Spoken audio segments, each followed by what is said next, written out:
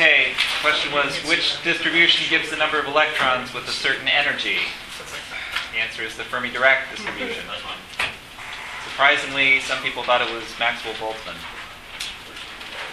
Student questions. I was confused as to why alpha was replaced by the chemical potential, or more specifically, why it is customary to do so. So, it's customary to just define the chemical potential to be alpha over kBT. And you can blame Gibbs. He invented this name. His idea was that if you have a bunch of stuff and there's a higher concentration here, it will diffuse over there. So it acts like there's some kind of force, although it's just diffusion. So maybe he should have called it diffusion potential. So, but maybe it's a better name than alpha. You have to give him that. Does the Bose-Einstein distribution only apply to particles that are near absolute zero? Nope. It applies to bosons. So we're going to see that it applies to bosons just after the Big Bang, which was very hot. In thermo, we use internal energy U instead of E, as E meant to be just the internal energy or the total energy. So it's the internal energy of the solid that we're looking at. So it's the kinetic and potential energy of all the particles inside the solid, not including stuff outside the solid or gas. I'm a little confused about the energy versus number of particles graph regarding the Fermi-Dirac distribution, where it talks about cutoff relating to temperature.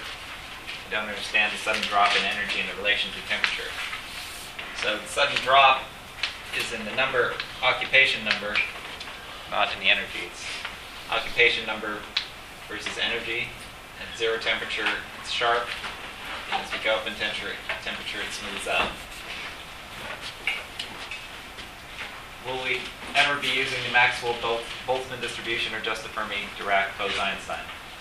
Since it's quantum mechanics, we won't need Maxwell-Boltzmann, except that in the limit of high energies, they all reduce to the same thing, which is to say at high energies, the quantum behavior gets washed out and we just see classical behavior. Under what physical situation should a system be treated as classically distinguishable particles instead of fermions or bosons? It's sort of the same question. So when we go to high energies, the occupation numbers become very small, exponentially small. So that means there's probably only one particle at most. If the probability of finding a particle in a particular state is 10 to the minus 3, then there probably aren't two particles there. There's probably most likely 0, and maybe if you're lucky 1. And if there's just one, then you can't really tell if it's a distinguishable particle or an identical because there's nothing for it to be identical with. So they all reduce to the same formula.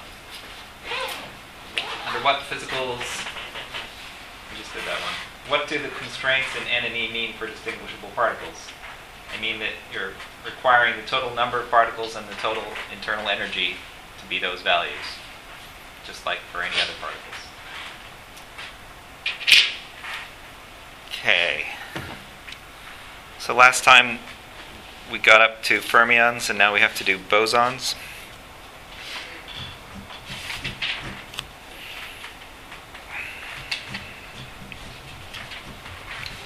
So for identical bosons,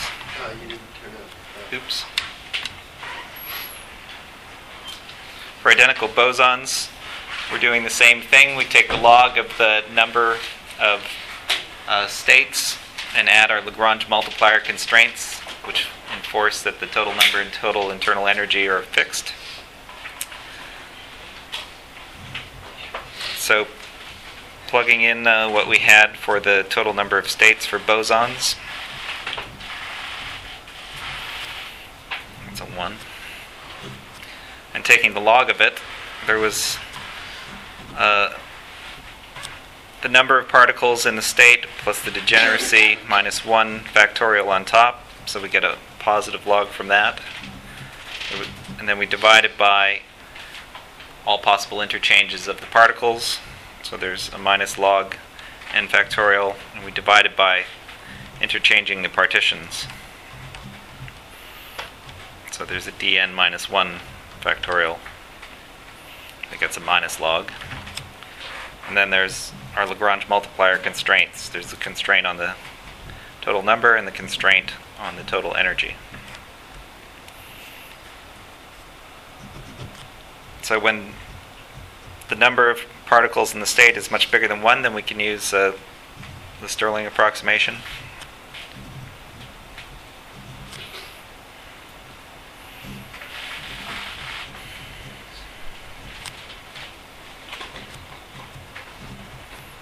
So we get the thing inside, the thing that has a factorial inside the logarithm comes outside at times the logarithm of that same thing.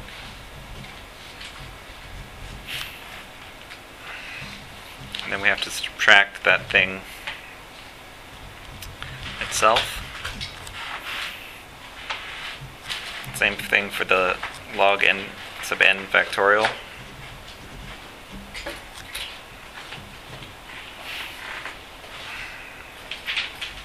Then we get a plus n sub n because there was a minus sign out front. We don't have to worry about this last term because it doesn't have any n sub n dependence. We're going to take a derivative with respect to n sub n because we're trying to find the maximum. And then our constraint alpha is the number constraint, so we get an n sub n. Beta is the energy constraint, so we get En n sub n. And then there's some terms outside the sum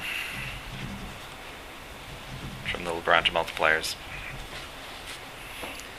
So if we differentiate with respect to the occupation number in a particular state,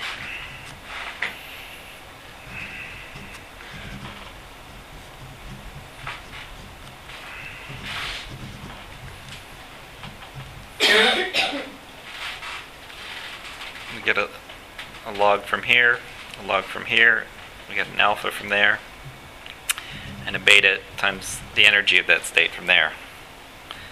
And we're going to set that equal to 0 so that we get a maximum. And so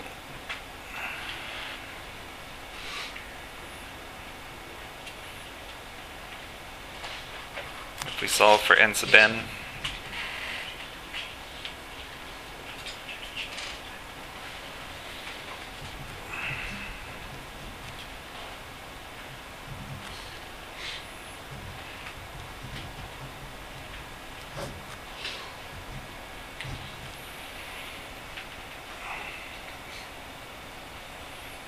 so this minus 1 is coming from here after exponentiating. And we're going to drop this minus 1, usually. Because usually the degeneracy is like n squared. And most of the time, the n is much bigger than 1. So in all of these cases, we need to actually calculate what alpha and beta are, because we haven't actually. So we put in alpha and beta because the problem was too hard. We wanted to maximize something subject to a constraint, so we made it a function of 2 more variables, but we still have to ensure that it's a maximum as a function of those variables. But that will be the case if it satisfies the constraint. So you can solve for alpha and beta by imposing the constraint then, now that we have what n sub n is in terms of alpha and beta.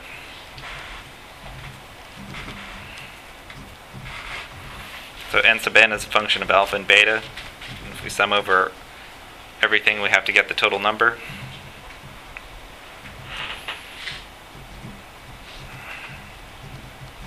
And if we sum over them weighted by the energy, we have to get the total energy. So to do the sum, we need to know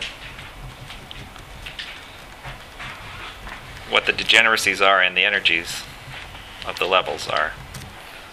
So this is another reason why we spend all that time worrying about what the degeneracies of the states that we were finding when we solved some of our early problems. So let's do it for an ideal gas. find alpha and beta. So that's a bunch of non-interacting particles.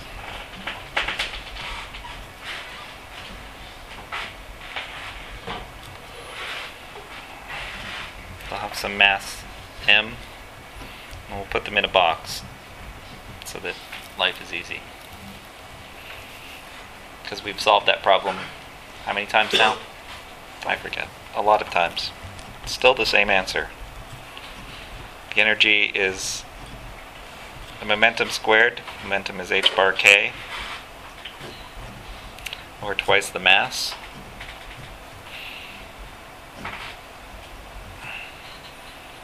Some k is quantized in terms of some integers that depend on the size of the box. K depends on the size of the box in each direction.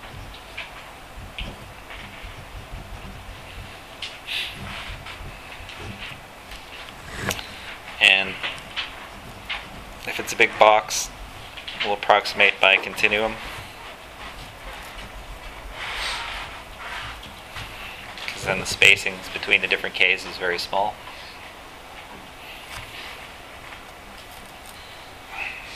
So how many states are there per unit volume?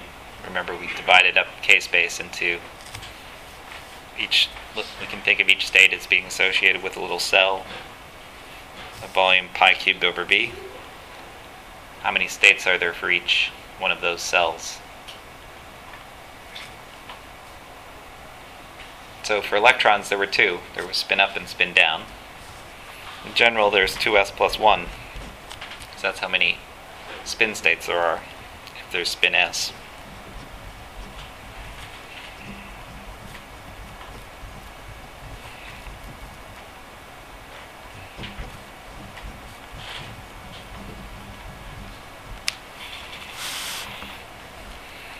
So in the first octant, since we only need positive integers n,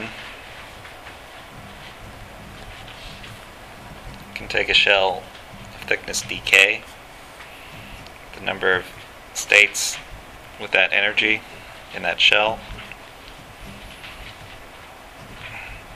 So the area of the octant is 1/8 of 4 pi k squared. The thickness is dk. And each state takes up a volume pi cubed over v. So dividing by that we'll get the number of states.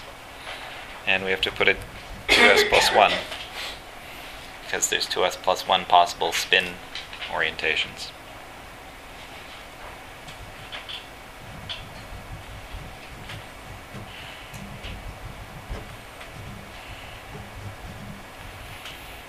So it's just like what we did for the free electron gas, but now we've generalized to arbitrary spin. So if we have distinguishable particles,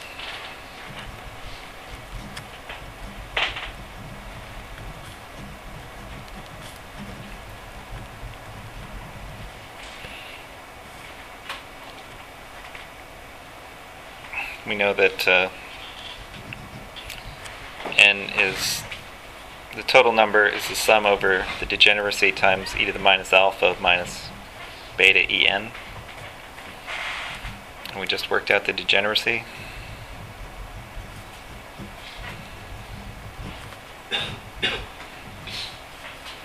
So our sum is actually an integral in this case.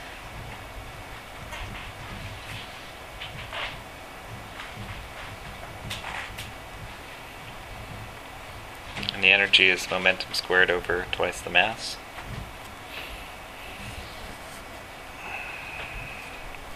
And that's an integral that you can look up in a table.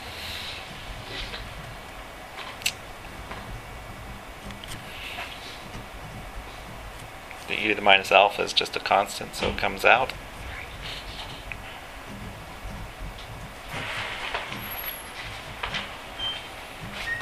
And you get a 3/2 power.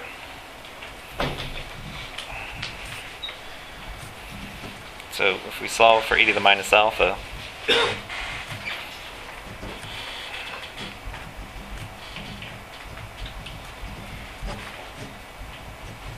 get that unenlightening expression. can do the same thing for the energy.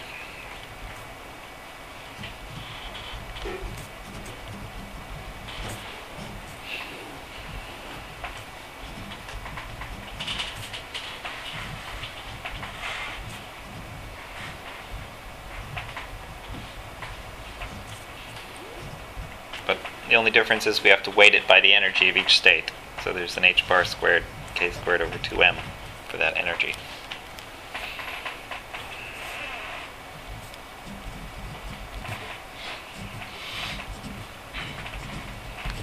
And we can also look that one up in a table.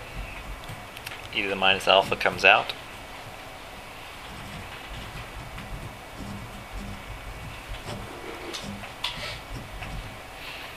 And cleverly, we already know what e to the minus alpha is. So we can just plug that in. And you see there's lots of cancellations. You get 3/2 n over beta. So if we take the average energy, which is the total internal energy divided by n, that's 3/2 1 over beta. And from stat mech class, you know what that's supposed to be. In 3 dimensions, that should be 3/2 kBt, where kb is the Boltzmann constant. So, obviously, if those stat mech guys didn't make a mistake, that tells us what beta has to be. Beta is 1 over kBt. Because we certainly didn't make a mistake. You guys were watching every step.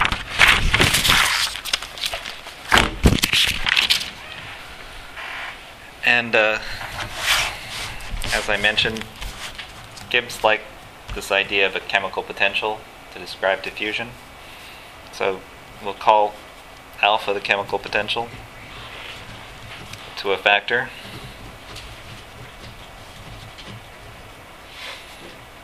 So we'll define the chemical potential, which is probably a function of temperature, to be minus alpha kBt. So we can write e to the minus alpha plus beta e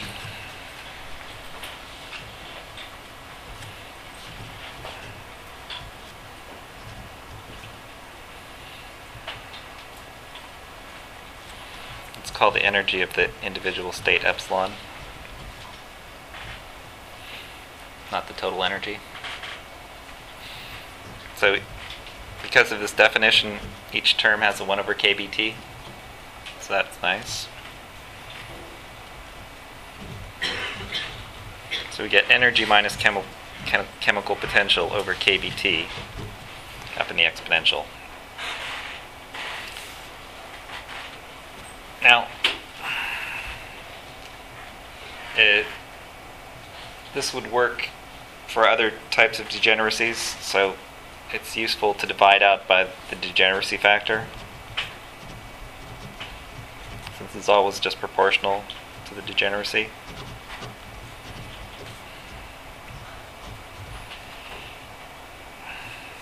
That will give us the most probable number of particles in a particular state.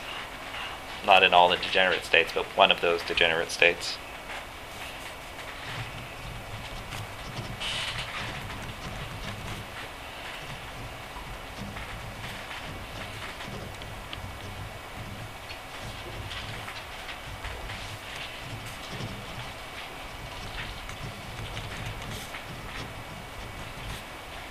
That's the state with energy epsilon.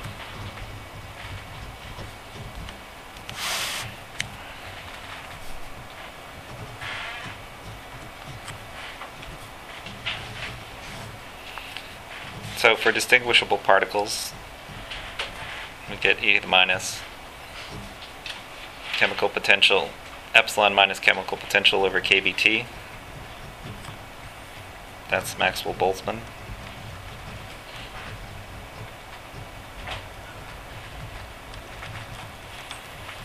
That's for classically distinguishable particles.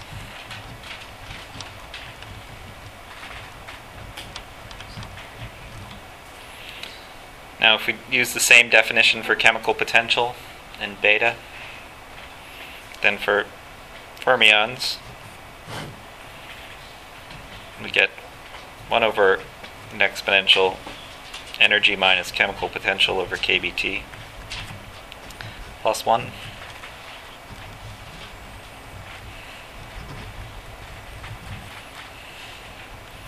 That's for identical fermions.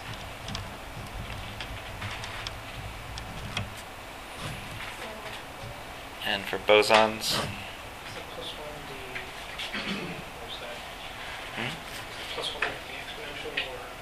no, it's exponential plus 1.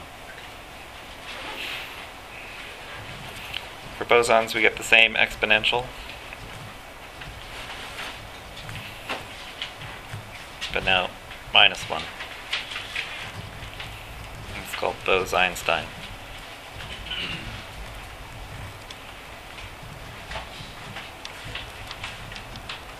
It's for identical bosons. So when the energy minus the chemical potential over kBt is much bigger than 1, those exponentials in the denominators are much bigger than these guys. So these become the same, and they're the same as that. So the real distributions, which are either Fermi-Dirac or Bose-Einstein,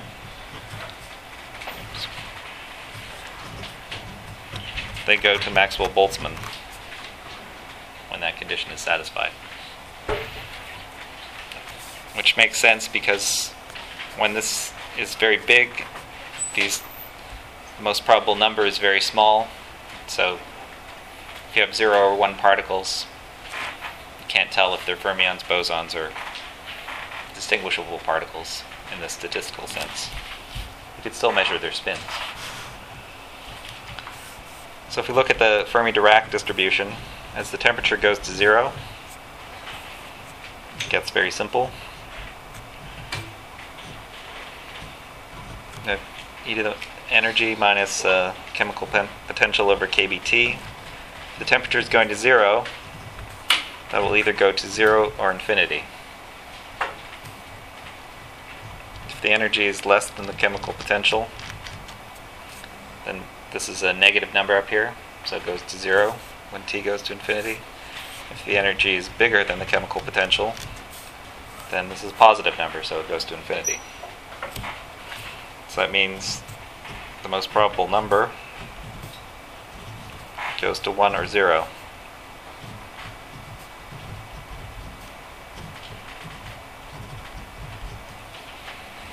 Which means that all the states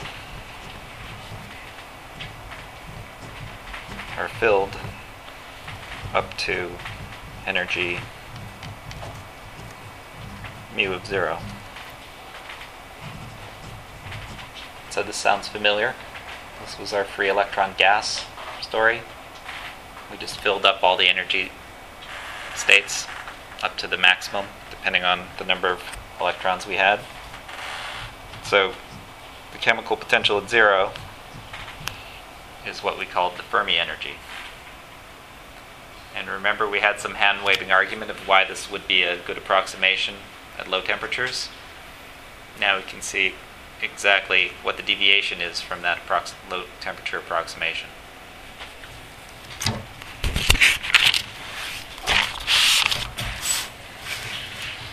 So the deviation is this.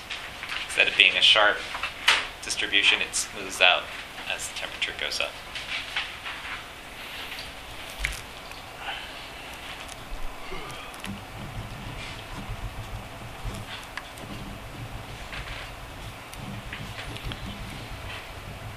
So in general, for identical bosons and fermions, we can write the total number using the non-relativistic energy, momentum squared over twice the mass. The total number should be the number of spin states, volume over 2 pi squared, and an integral k squared dk, integrating over momentum space. And then there's the distribution.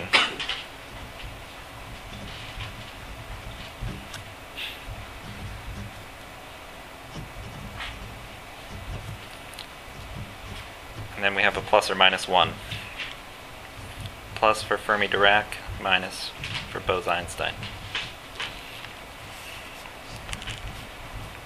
And the total internal energy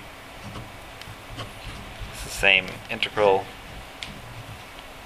but it's k to the fourth because we weight by h bar squared over 2m. So we weight the integral by the energy of each level or each state.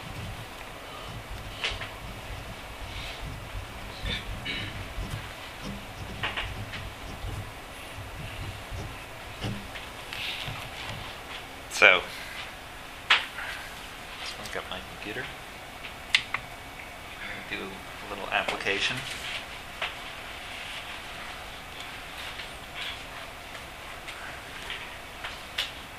So, you've probably heard that the universe is expanding, and in your GR course you derived this equation. How many people have derived this equation or seen it before?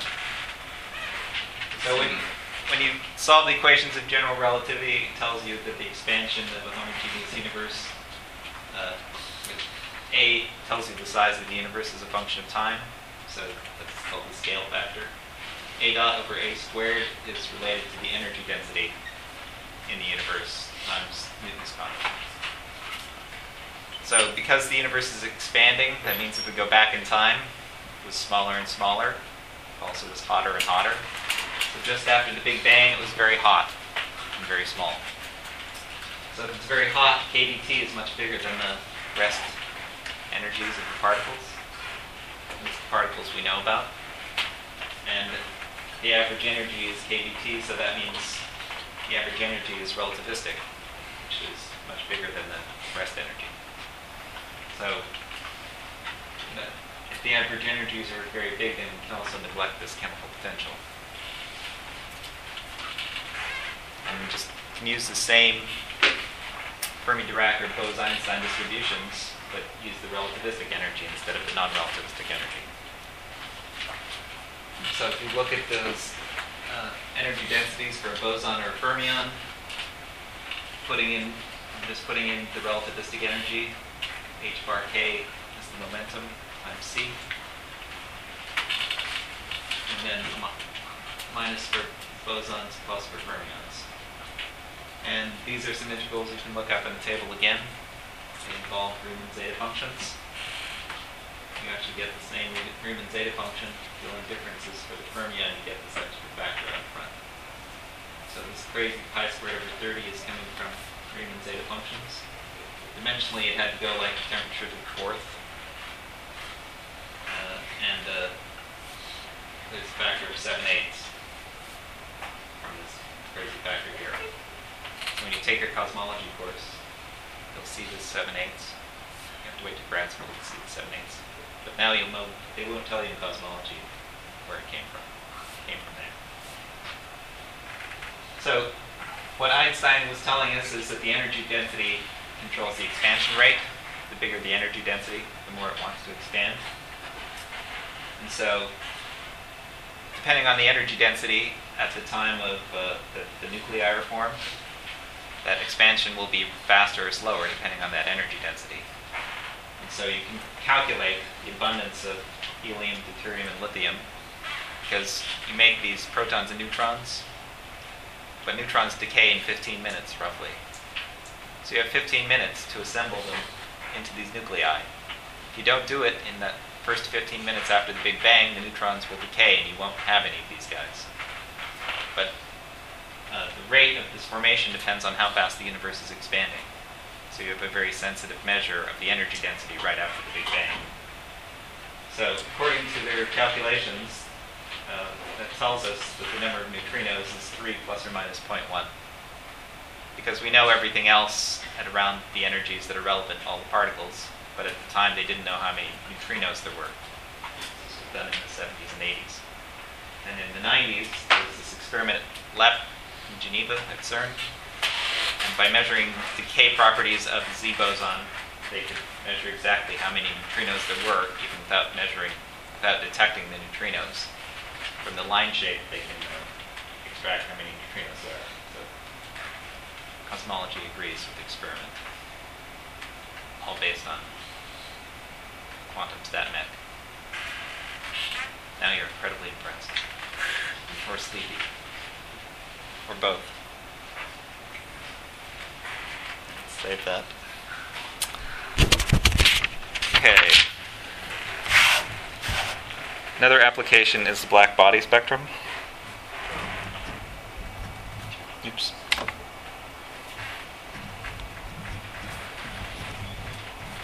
You should have heard about this in your previous quantum course. Yes? This was the reason quantum mechanics got developed. Because no one could understand the black body spectrum. So, usually you write energies in terms of, or some people write energies in terms of h times the frequency. That's how Planck did it. But nowadays we like to use h bar times an angular frequency. And the wave number, 2 pi over the wavelength, is the angular frequency over the speed of light. Now we're talking about electromagnetic spectrum, so it's really photons. So photons have 2 spin states.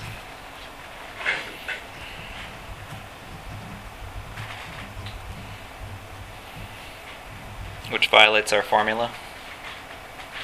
We said there was 2 s plus 1 states, but it's because it's relativistic. So 2s plus 1 is for non-relativistic guys.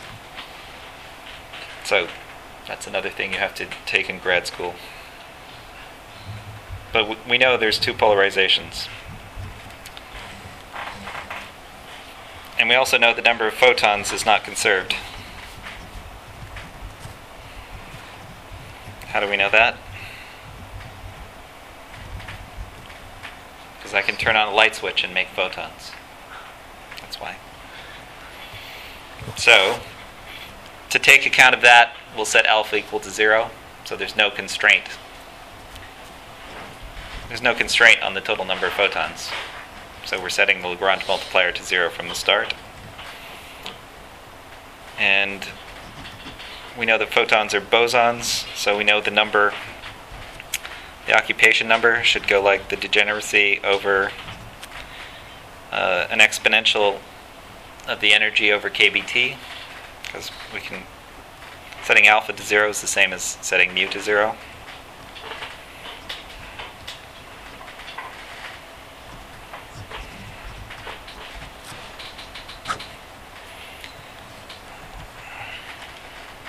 So putting in the degeneracy, we just worked this out. So this is just the same formula. But now I'm going to write the energy in terms of an angular frequency. So the energy is h bar omega over kBt.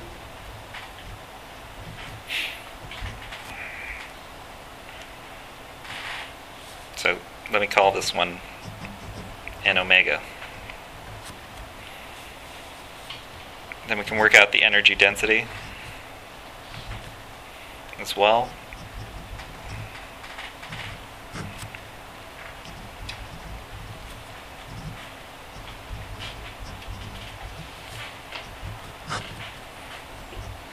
So again, I'm just using the formulas we had before and setting the energy epsilon equal to h bar omega. Now, unfortunately for us, when they measured the blackbody spectrum, they wrote it as a density in wavelength, not energy. So we have to convert. And because there's omega is 1 over lambda, there's a tricky Jacobian. So we can write it this way. We'll call it rho bar so we don't get confused when it's a function of wavelength. We're putting in absolute values because the Jacobian would have a negative. If you naively did the Jacobian, you'd get a minus sign because of 1 over lambda. So that means rho bar of lambda is rho of omega. absolute value of d omega d lambda.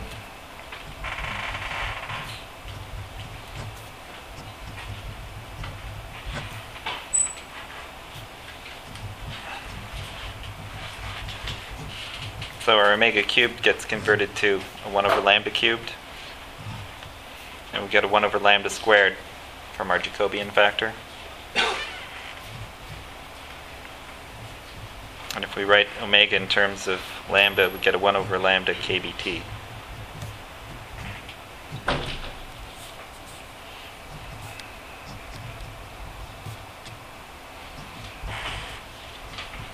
So in the end, we get a 1 over lambda to the 5th.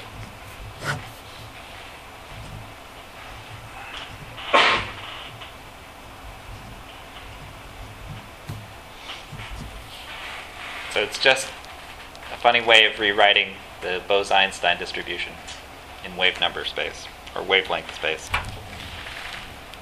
So given that distribution, we can find where the maximum, what's the most likely wavelength for a given temperature.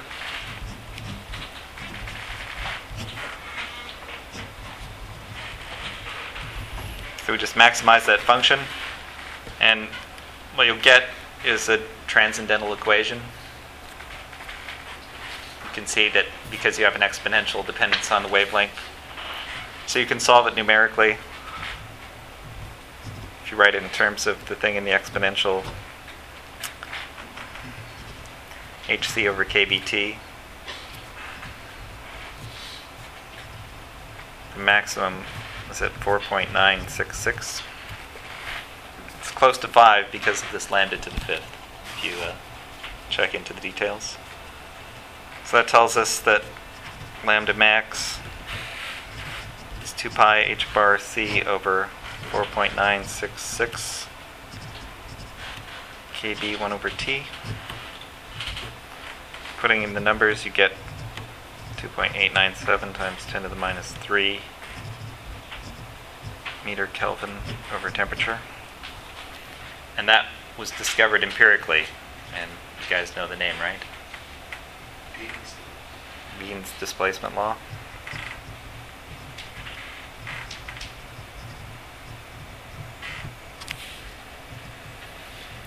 It's hard to write in the corner here.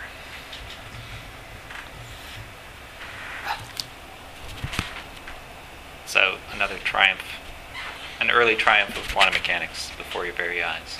How exactly what is this in the empirical data? This many decimal places, I believe, but that's why. Now, I don't know how well it's measured now. Presumably, many more decimal places.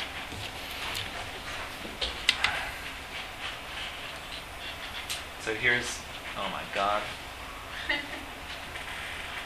Well, I have a beautiful picture on my screen. You can just turn your screen around. You have to be at exactly the right angle, though, because it's an LCD. So one person will be able to see this beautiful picture. Maybe. So there's a nice Boltzmann distribution. It goes like this.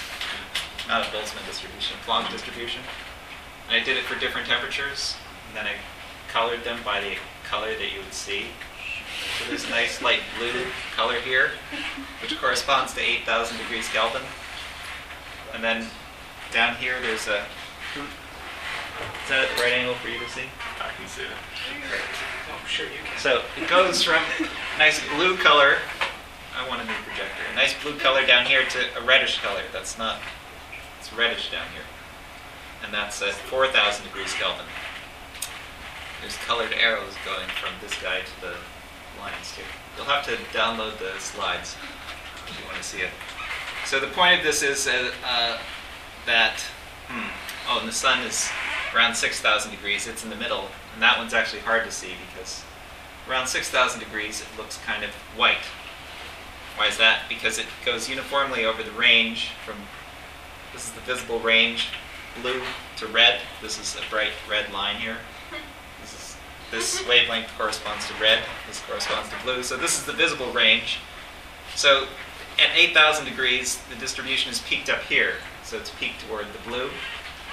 At 4,000 degrees, it's peaked down here, so it's peaked toward the red. 6,000 degrees, it's kind of, the peak is sort of in the middle, so it looks white. Why does it look white? What's the magic of that? It's all opposed.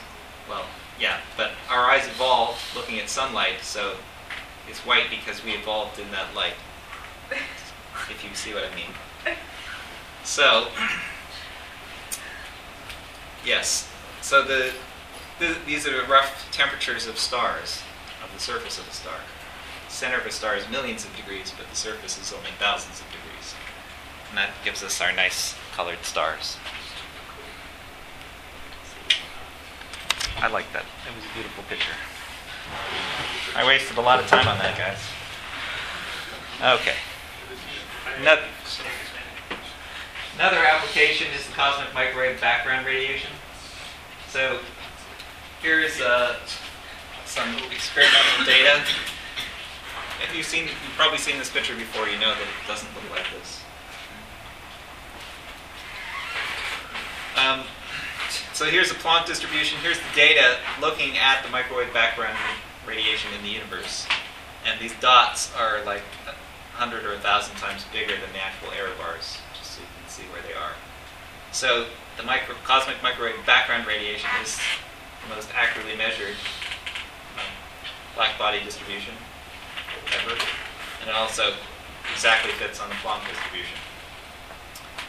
Now, the temperature of it now is 2.7 degrees Kelvin. But as you run the universe backwards, that corresponding temperature goes up as the universe shrinks. So that's the remnant of the Big Bang.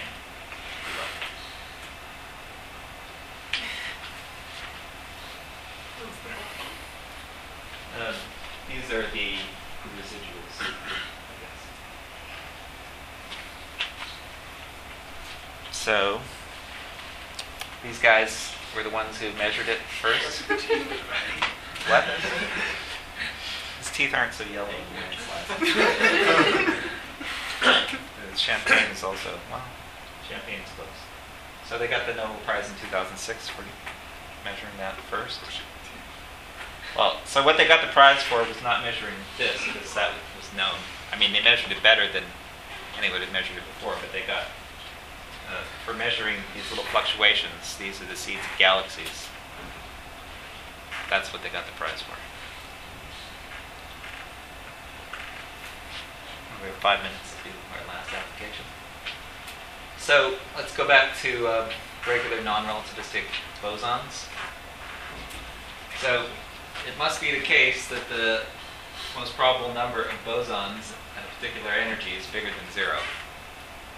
If you find a negative number of bosons, they'll collect your Nobel Prize. So that means that this exponential must be bigger than 1. That means the energy minus the chemical potential must be bigger than 0. Which means that for any allowed energy, the energy level must be bigger than the chemical potential. Easy so far, right? If we have free particles, then the energy is momentum squared over twice the mass, which is a positive number. It goes down to 0. So that means for bosons, the chemical potential must be less than 0. Or something goes wrong. Now, suppose we have some helium, let's say. So we have a fixed number of atoms and fixed volume and just vary the temperature. So put it in the refrigerator. So here's our expression for the number density. And this integral is fixed, but we're changing what t is. So as t goes down, it has to be balanced by the thing up here, thing over t, also has to go down by the same factor. Otherwise, the integral will stay the same. And because of this minus sign here, if this is going down, that means the chemical potential has to go up. So chemical potential is, as the temperature goes down, is monotonically increasing. But it has to be less than 0. So that means something funny can happen. we get to a temperature where the chemical potential vanishes, then something strange is going to happen. Here's what happens. If you cool down helium close to absolute zero, you find that if you put it in a jar like this, it will just flow up the sides of the jar. So it flows without resistance. Flows up and then down, and will drip down here. If you put it in a jar with a narrow mouth, it will just make a jet. Because there's enough flow that it makes a jet fly up in the air and fall down again. And if you rotate the jar, you get little quantized vortices. Rena Zeev studies these. So it's pretty cool. It's called the superfluid, or Bose-Einstein condensate. So we can estimate where this should happen, because we know what this integral is, and we'll just set at the critical temperature, the chemical potential vanishes. And so we can calculate this should say Tc. We can calculate the critical temperature in terms of the number density. So we'll rescale, and if you rescale the integral in terms of a new variable x, you get this integral, and again you get a gamma function and a Riemann theta function. You just have to plug in a numerical value of this guy, because it's a fractional one instead of an integer one. And so, but you get some formula for critical temperature in terms of number density. So if we plug in for helium-4, the number density divided by the mass per atom, this is the density divided by the mass per atom gives us the number density. And then plug that into here, you get the critical temperature to be 3 Kelvin. Experimentally, it's 2 Kelvin. And you might think that's pretty lousy, but actually it's amazingly good, because we assumed that there was no interactions between the helium atoms, but actually there's lots of interactions if you have liquid helium. They're bouncing against each other. So, in addition to the original Nobel Prize for superfluids, these guys got a Nobel Prize in 2001. They were able to take a dilute gas of rubidium atoms and make a Bose condensate. So in this case, because it's a gas, there's very few, the interactions are small, so it's more like the calculation we did, and the agreement with theory is much better. So what they did is, this is the cartoon of what they did. They made the gas condense, so we have a gas of atoms, but a fraction of those atoms all go into the lowest energy state. That's what happens in the Bose condensate. So they're all in the identical lowest energy state. And then they release the trap and measure how the distribution changes. They can't actually measure they can't follow the actual velocities in each case, so they take pictures at different times, repeating the same setup, and then take a picture of the distribution at different times after they release it. So you see how they there's a bunch of guys, all these guys here fly out, but these guys hang around for a while because they're in this lowest energy state, almost zero momentum. Any questions? Yeah? Is Bose-Einstein condensate, is that like a distinct state of matter from solid liquid? Yeah. Well, it's the superfluid state. So it's a type of fluid, but it's a fluid without resistance. So I don't know if you want to call it a new one. Oh, yes. But it's the same. This is the same thing that they're looking for at the LHC. Actually, the Higgs boson is also supposed to be in a Bose-Einstein condensate, and that's supposed to provide the masses of all the particles that we know. That's another subject for graduate school. Okay, so there's going to be a review session on Friday at 3 o'clock in room 140, which I think is down there somewhere. I posted solutions up to problem set 5. Hopefully we'll get problem set 6 before Friday. Will the test only cover chapter 4? Just chapter 4.